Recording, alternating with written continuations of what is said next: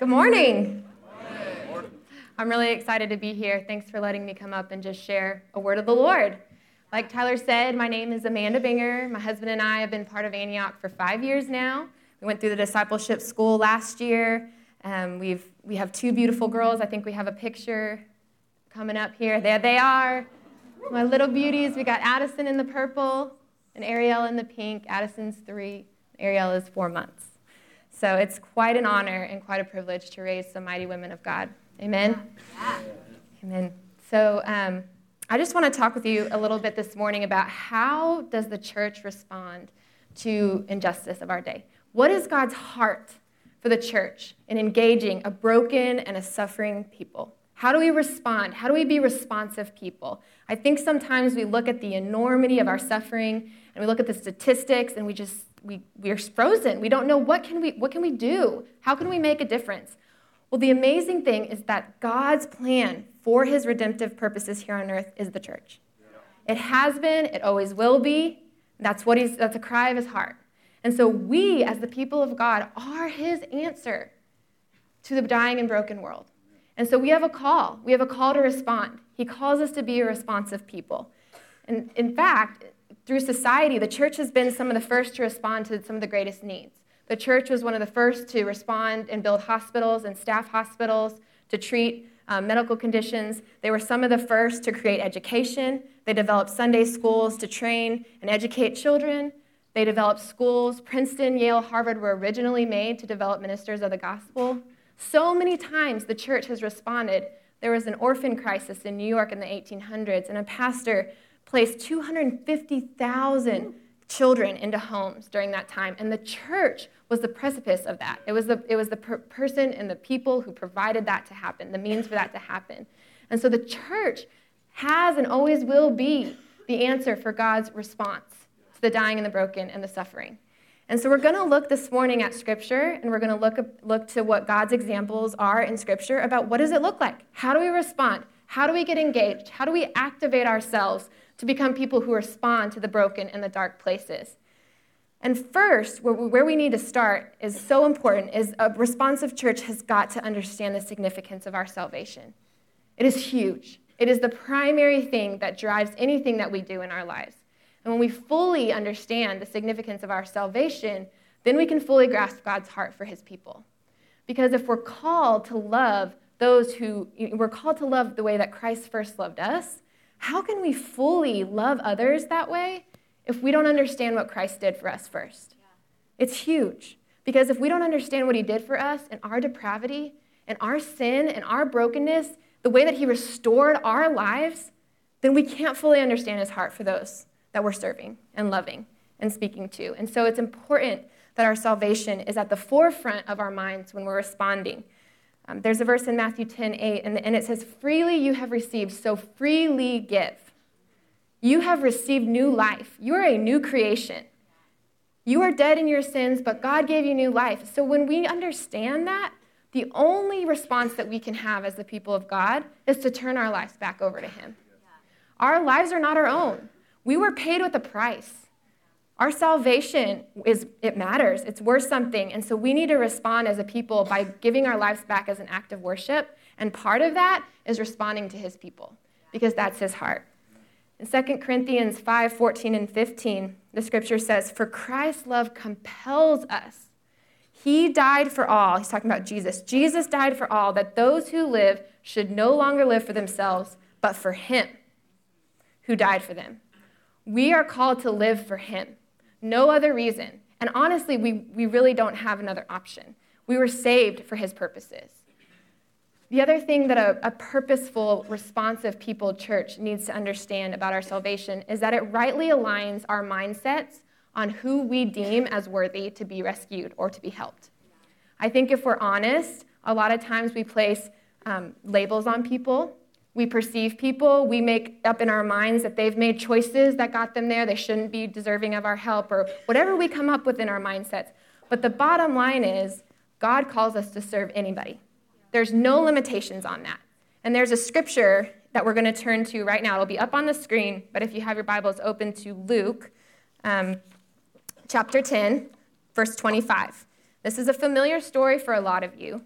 It's the story of the Good Samaritan, but I want to look at it and approach it from a little bit of a different perspective. So if you'll join me, verse 25 says, "On one occasion, an expert in the law stood up to test Jesus. 'Teacher,' he asked, 'what must I do to inherit eternal life?' 'What is written in the law?' he replied. 'How do you read it?' he answered.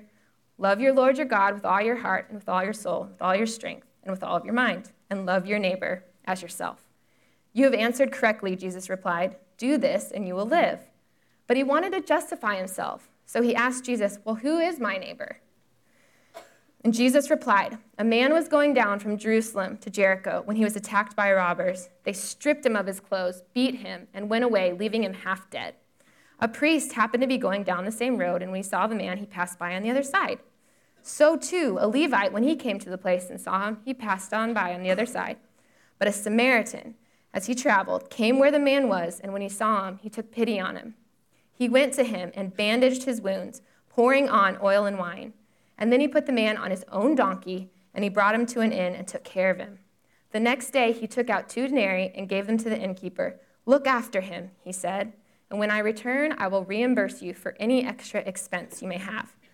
This is Jesus talking. 'Which of these 3 do you think was a neighbor to the man who fell into the hands of the robber?' And the expert in the law replied, 'The one who had mercy on him.' And Jesus said, 'Go and do likewise.'" So this was a pretty interesting parable that Jesus talks about.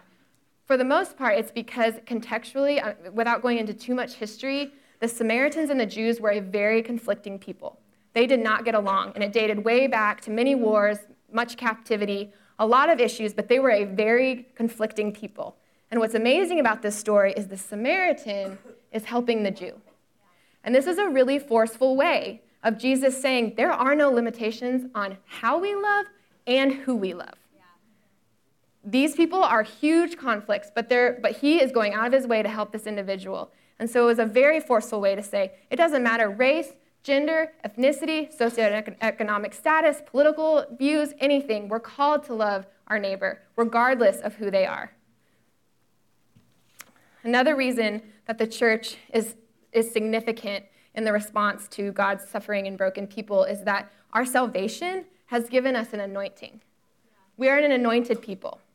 And so that's what differentiates the church, and it's why God's heart is the church to be the responders, is because of our anointing. We have an anointing from the Holy Spirit, and that Holy Spirit gives us power and gives us authority to respond into really dark and hurting and broken places. There's a scripture in Isaiah 61, if you'll turn to it. It'll also be up on the screen. The Spirit of the sovereign Lord is on me, because the Lord has anointed me to proclaim good news to the poor. He has sent me to bind up the brokenhearted, to proclaim freedom for the captives, and release from darkness for prisoners. So we as a people, as the people of God, we're anointed. We are anointed to do these things. We're anointed to proclaim good news to the poor, to bind up brokenhearted, to proclaim freedom for the captives, to release from darkness prisoners. This is who we are as a people. It's our DNA. With our salvation, we've been engrafted with the Holy Spirit, and it brings power, authority, change. And so we're called to respond. We're not just called to enjoy our salvation. We're called to give it away. We're called to give it away. And that's why we were saved, by freedom. We've been set free to free others. And so we have to respond. So our salvation is significant in many ways, not just for ourselves, but how we respond as the people of God. It shows that our lives are not our own. It rightly allows us our perspective on, hey, we don't get to own our life. It's the Lord's using. And it also aligns our perspective on who's worthy to be helped, who do we serve, who do we respond. Because of salvation, we understand that people who are hurting and suffering deserve our response. And lastly, it's significant because we've been given the Holy Spirit through salvation. And we're an anointed people. We are a powerful people. We have authority. We have the means to go into some places and really make a change. And so it matters. A responsive church also lives out compassion in action. And what does this look like? Well, compassion in action, it's an emotional response, but it evokes a physical action.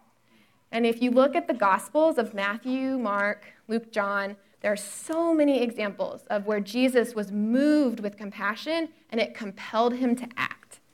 And so you'll see if you glance through the scriptures, Jesus had compassion and he began teaching. Jesus had compassion, he healed the sick. Jesus had compassion, he touched their eyes. Jesus had compassion and he healed leprosy. Jesus had compassion and he reached out to her and touched her. Jesus had compassion and he wept, and then he raised Lazarus from the dead. All of these things, Jesus responded out of an emotional response from the Father. And so we have to live out compassion in action. And compassion in action, it's cost something. It's hard. Compassion in action isn't easy. The church really does a good job at evangelism and discipleship, and those are essential things for bringing healing to a broken world and bringing lasting transformation. But just as important, we have to deal with practical and material needs of people. The scripture says in 1 John 3:16 and 17, it says, "This is how we know what love is. Jesus Christ laid down his life for us, and we ought to lay down our lives for our brothers and sisters. If anyone has material possessions and sees a brother or sister in need but has no pity on them, how can the love of God be in that person?"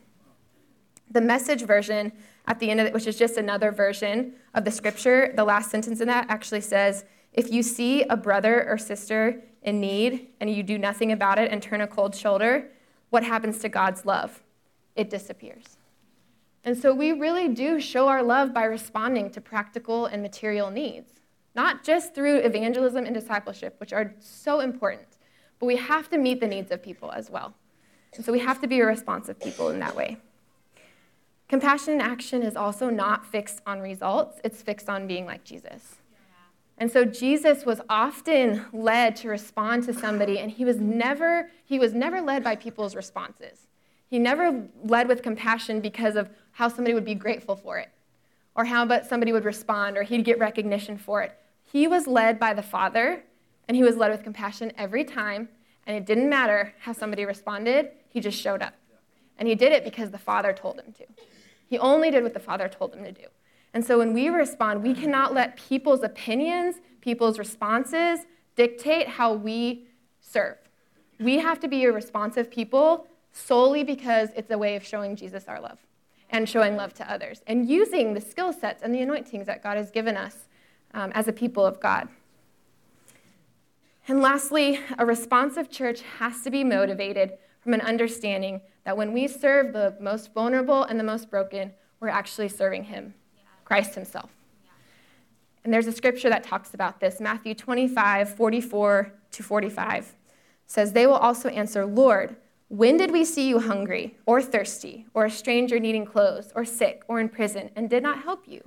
And he will reply, 'I tell you the truth. Whatever you did not do for one of the least of these, you did not do for me.'" This is a big deal because when we serve those who are suffering, we're actually getting an opportunity to love the Father directly. And he identifies with the broken. And so we need to identify with the broken because Jesus did. And it helps us to rightly view them when we see that, hey, God has given them identity. He's given this person identity. He's given them worth. He's given them value. He's spoken promises and hope over their life, and so do I. And it's really important. There's a Mother Teresa quote that I really love. Most of you are familiar with her. She's one of the greatest servants of our time. It says, "I see Jesus in every human being. I say to myself, this is hungry Jesus, I must feed him. This is sick Jesus, this one has leprosy or gangrene, I must wash him and tend to him. I serve because I love Jesus." That's our motivation. We serve because we love him. And that's how we stay in the fight, because it's hard. This fight's hard. It's dark. It's heavy. There's a lot of brokenness. But when we're doing it out of a motivation because we love Jesus, it sustains us. That's what sustains us. And so we're talking about being a responsive people as a church. And so how are we responding? Well, today we are launching Unbound. And it is a ministry. Yeah, you can clap. Maybe you saw the balloons when you walked in. Maybe you saw the tables. But Unbound is a ministry through Antioch that is activating local communities to fight human trafficking. And this is one of the greatest injustices of our day. There are over 30 million people who are enslaved, and that's more than any time in human history. The average age of entry for somebody who gets into trafficking in the United States is 12 to 14 years of age. And once they're first trafficked, they have a life expectancy of 7 years. This is a huge injustice. And we're seeing it over and over again, and the church is needing to respond. This is one of the biggest criminal industries in the world. Unfortunately, it's because drugs can only be used once and a person can get used many times. And that's just the truth of the matter, and it's very sad and very, very, very sick and dark. And so the church is responding, and one of the ways that we're responding is by launching Unbound. And so what does it look like? What does Unbound do? Well, we are made up of volunteers. We're made up of people who are the people of God, who have skill sets, who have degrees, who have connections, who have all different things that the Lord's blessed them with, and they're consecrating their skills, they're consecrating their gifts under the name of Jesus, and providing whatever they have and giving it away for the glory of God. And so specifically within our ministry here, we have people who have specialized degrees, who are attorneys, medical doctors, counselors who are actually providing services to our victims. We have people who are in spheres of influence, who are allowing us to come in and do professional trainings to bring awareness and prevention to different organizations, different businesses. We have college students who are connecting us with college ministries on campus to do awareness events and to, just spread awareness. We've got high school students starting chapters in their schools. We have people training and mentoring vulnerable youth in the community. And we even have Unbound chapters all over the world. We are very much a people who send out. And we have Unbound chapters in Greece, Mongolia, South Africa, the Dominican Republic, and we need more laborers. We have people on the ground. We also have law enforcement within our church who are on the streets protecting us. They're arresting Johns, they're arresting pimps. They are doing great work protecting our streets. And so there's so many opportunities for us to serve through Unbound. For me personally, it's been a journey. The Lord called me to go to law school about 8 years ago, and I went willingly, but I wouldn't say that I wanted to. But in obedience to the Lord, I said yes. And so I'm an attorney, and over the last 8 years, God has just brought my degree into different places, because in law school, he spoke to me, and he said, your degree is not your own. This law degree I'm giving you is for the sake of the kingdom. And so I said, okay, Lord, whatever it is, then I say yes to you. And so over the 8 years, God has just led me into different places, one day in obedience at a time. I've used my law degree in different ways. I represent children and families in child protection court. I represent broken families in custody battles. I represent women who are in the commercial sex industry. I work with women who are survivors of human trafficking, and now the Lord has called me to lead Unbound College Station. Yeah. And so the Lord is just doing different things, and it's just been one step of obedience at a time. But it started with me saying, okay, this law degree is not my own.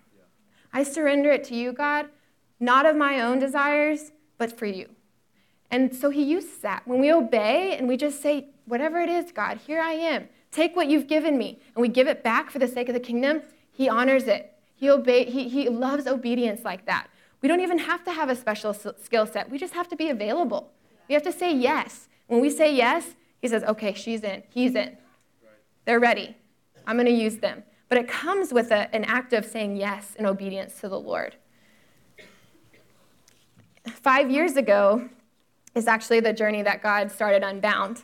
And I showed up. I was living in Colorado at the time, and I had just finished law school, and I had taken the Colorado bar exam, and I was getting to work, getting a job there, and the Lord was just on this journey, and he said, there's more of me, and I want you to give up everything and follow me. And so over a 6-month journey with the Lord, I said, okay, what does that look like, Lord? And he said, well, I want you to give up everything. I want you to follow me. And so what that looked like was he told me to move to College Station. So I left my job. I left my church. I left my family. I left my friends. I wasn't married at the time. And I moved to College Station. I didn't know anybody. I didn't even have a house until I moved the night before. And when I showed up, I didn't know anybody. I had no church. I couldn't even work because I took the Colorado bar and I needed to take the Texas bar exam. And I showed up, and a week later, the Lord landed me in Antioch. And the first day I showed up, I heard about this ministry called Unbound. And the Lord spoke to me that Sunday, and he said, Unbound College Station is coming. Yeah. And I want you to pray about it. And so I prayed about it. But I prayed about it for 5 years. Okay? So Unbound has been in prayer for 5 years. Okay? But the Lord has spoken, and he said, the time is now. The time is now. So church, rise up. The time is now. Unbound is here, and we're going to do something about it. And so I get to personally see some of the most vulnerable people in our community, and I get to work with them, and I get to see the enemy grip some of the really, really vulnerable people in our community. And it is really difficult, but I also get to see the church respond. I get to see people coming into situations and speaking life, hope, freedom. And it's an amazing thing to be a part of. And we get to be invited into that, which is an incredible honor, an incredible privilege when you think about it. He entrusts us. The Lord trusts us to work with his people and to cultivate his promises and his dreams in us as people of God, which is such an honor. And I want to tell you I want to go into a quote, and I'm going to tell you a story. But when we're praying about, well, what is our response? What does it look like? And there's a Mother Teresa quote that says, "The work we do is nothing more than a means of transforming our love for Christ into something concrete. I didn't have to find Jesus. Jesus found me, and he chose me. A strong vocation is based on being possessed by Christ. He is the life that I want to live. He is the light that I want to radiate. He is the love with which I want to love. He is the joy that I want to share. He is the peace that I want to sow. And Jesus is everything to me. Without him, I can do nothing." And that has to be the cry of our heart. It's not about what your profession is. It's not about the skill set you've been given. It's about laying your life down for him, being available, being willing, being open, surrendering over and over again, steps of obedience, one day at a time, little steps of victory. I'm going to tell you a little bit of a story about an unbound victim that I just worked with in the last couple of weeks. So a lot of people don't understand that trafficking is happening here in Bryan College Station. And how it's happening is we often see an older man reaching out to a naive young female, and it's oftentimes on social media. And parents don't know about it, guardians don't know about it, but we're also seeing an increase in college campuses, college parties. We're seeing a lot of connections happening there. And what's happening is a dating relationship forms, but the dating relationship is based on false love, false affection, mixed with trauma and abuse. And there becomes a substance abuse dependency, and there becomes a relationship bond based on the trauma and that dependency. And then what happens is it goes from there. And what happens is there's a mental coercion that happens, and there's this, it's my fault that I did this, and we get this victim mentality, and it's very difficult for survivors to break free from that. But that's the scenario that we're seeing. In this particular scenario, though, a friend of mine who I've worked with had actually reached out to me and said, "I'm housing somebody who's been prostituting in Bryan. And she's been trafficked all over the country, and she's at St. Joe's, and we need some help." And so what we did is we responded to that call.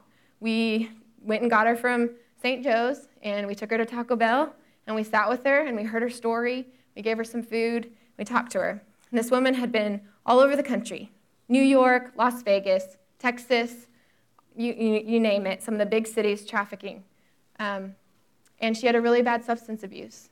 And it's pretty providential that of all the places she was, she landed in College Station, Texas. It's not a coincidence. And so we got to sit with her in Taco Bell that day, my friend and I, and we heard her story. And what's amazing is that she commented that she really had felt like God saw her that day, that he recognized her that day. And I couldn't help but thinking as we were sitting in Taco Bell, this is the kingdom of God. This is why we're here. We were just being available, but this woman's life is going to change forever because she's currently in a drug rehab facility and is set to graduate at the end of September. Yep, and she's going to get vocational training and trauma counseling, and she is on the path for a new beginning. And the Lord allowed Unbound in its collaborative efforts with other organizations in town and other people in town who have surrendered their gift sets and surrendered their callings to be a part of her story.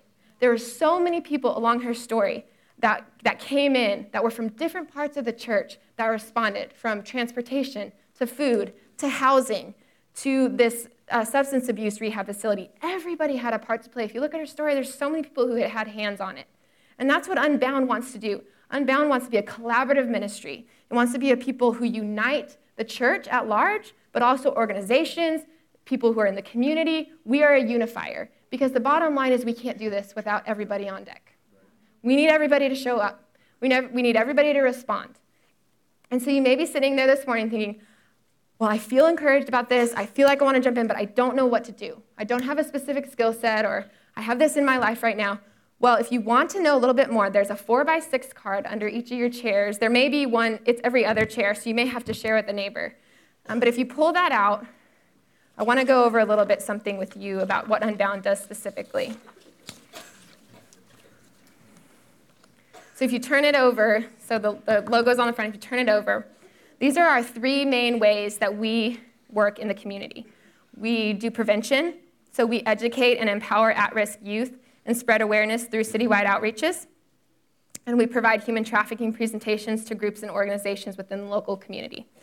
We also provide professional training. We provide professional training to lawyers, medical professionals, educators, social service providers, and more to empower all professionals to use their skills to identify and serve victims.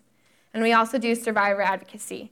And so we advocate for survivors through providing immediate needs, volunteering legal services, medical care, counseling, and ultimately connecting them to aftercare programs. And so those are our main things that we focus on, but there's also other ways to be involved. And where it says what you can do, you can learn, you can get educated about human trafficking. One of the biggest needs is just being educated. Most people have no idea that sex trafficking is happening here in Bryan College Station, but it is. I met with somebody last week. And so it's happening, and when we have eyes and we understand what to look for, then we're able to rightly identify what's going on. And so education is key, and that's why we focus so much on prevention and awareness. And we also need financial giving, because it helps provide for our survivors, it helps provide for aftercare, it provides for a lot of our things that we need. And so if you're in the business world and you feel called to financially give, we need that. And we also need volunteers. We need volunteers to get trained, to do professional trainings, to do equippings, to go into hospitals, to go into organizations like CASA, and to give our presentations and to help people understand what this looks like, how it's happening here.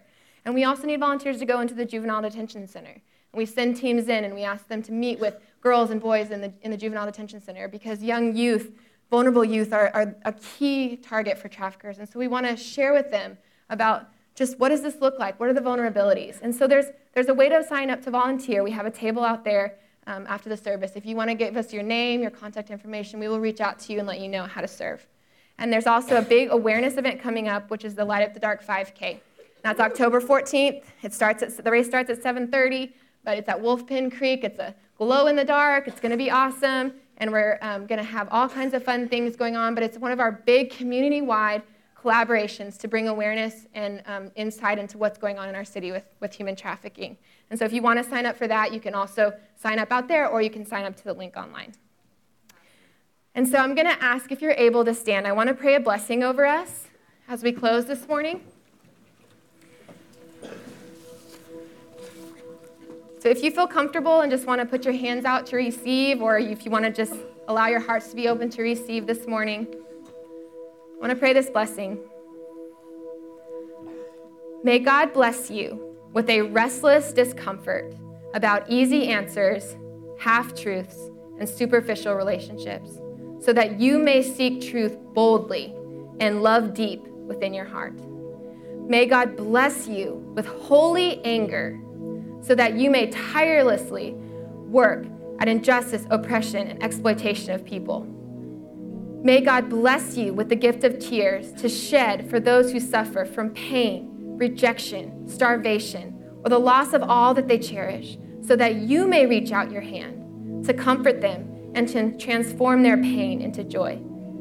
May God bless you with enough foolishness to believe that you really can make a difference in this world, so that you are able, with God's grace, to do what others claim cannot be done. And so this morning, we're going to have a response time. We've been talking about how do we respond as the people of God to other people? How do we serve people? But what's most important is how do we respond to the Father? We have to respond to the Father first. And so this morning, we're going to invite you to come up, ministry team, come up. If you need prayer for anything, God's heart is always for healing and for wholeness. That's always his heart. And so if he's calling you this morning and he's saying, there's healing for you available today. There's wholeness for you available today. Come receive prayer. Maybe you're getting a call or stirring from the Lord to consecrate your skills to Jesus. Say, Lord, utilize me to the fullest capacity. Use my giftings, God. Come and receive prayer. Maybe there's an abusive situation that you're in and you need help and you need to receive prayer. Come. Maybe for the first time you're being stirred by the Holy Spirit to know Jesus. Maybe there's salvation that he wants for you this morning. Maybe you've heard about this Jesus and wow, what an amazing guy he is. He's your life. And if you're ready to receive him, he's ready to be there for you this morning. So come and receive the gift of salvation. It's free. It's free to you this morning. Whatever your need is, come and receive prayer. The worship band is going to play. You're going to play an amazing song called Grace to Grace. If you want to just let the words wash over you, that's great too. I'm going to pray us into the response time. Oh, Father, we are so grateful. What an honor. What a privilege to be able to be invited into your redemptive plan. That you would trust us with your dreams and your plans for the broken and the suffering and the hurting. God, would you use us in mighty ways? Would we surrender our skill sets? Would we surrender our gifts to you? Would we turn our entire lives back to you as an act of worship, Lord? I pray for salvation this morning. I pray for freedom. I pray for healing. I pray for wholeness. I pray for fullness of the Spirit of God. Whatever is in need this morning, I pray that they would come and they would receive the invitation of the Lord, Holy Father. God, come, Holy Spirit. Release your word. Thank you, God. We need you, Lord. We can't do it without you. We need you, Father. And if this morning you are wanting to receive salvation, pray this prayer with me. Holy Father, I am a sinner, but you have come for my sins and you have died. And I want to receive you into my life and I want to live for you forevermore. Thank you, Jesus, for the gift of new life and the gift of salvation. Thank you, God. You are worthy. You are worthy. You are good. You are holy. You are powerful.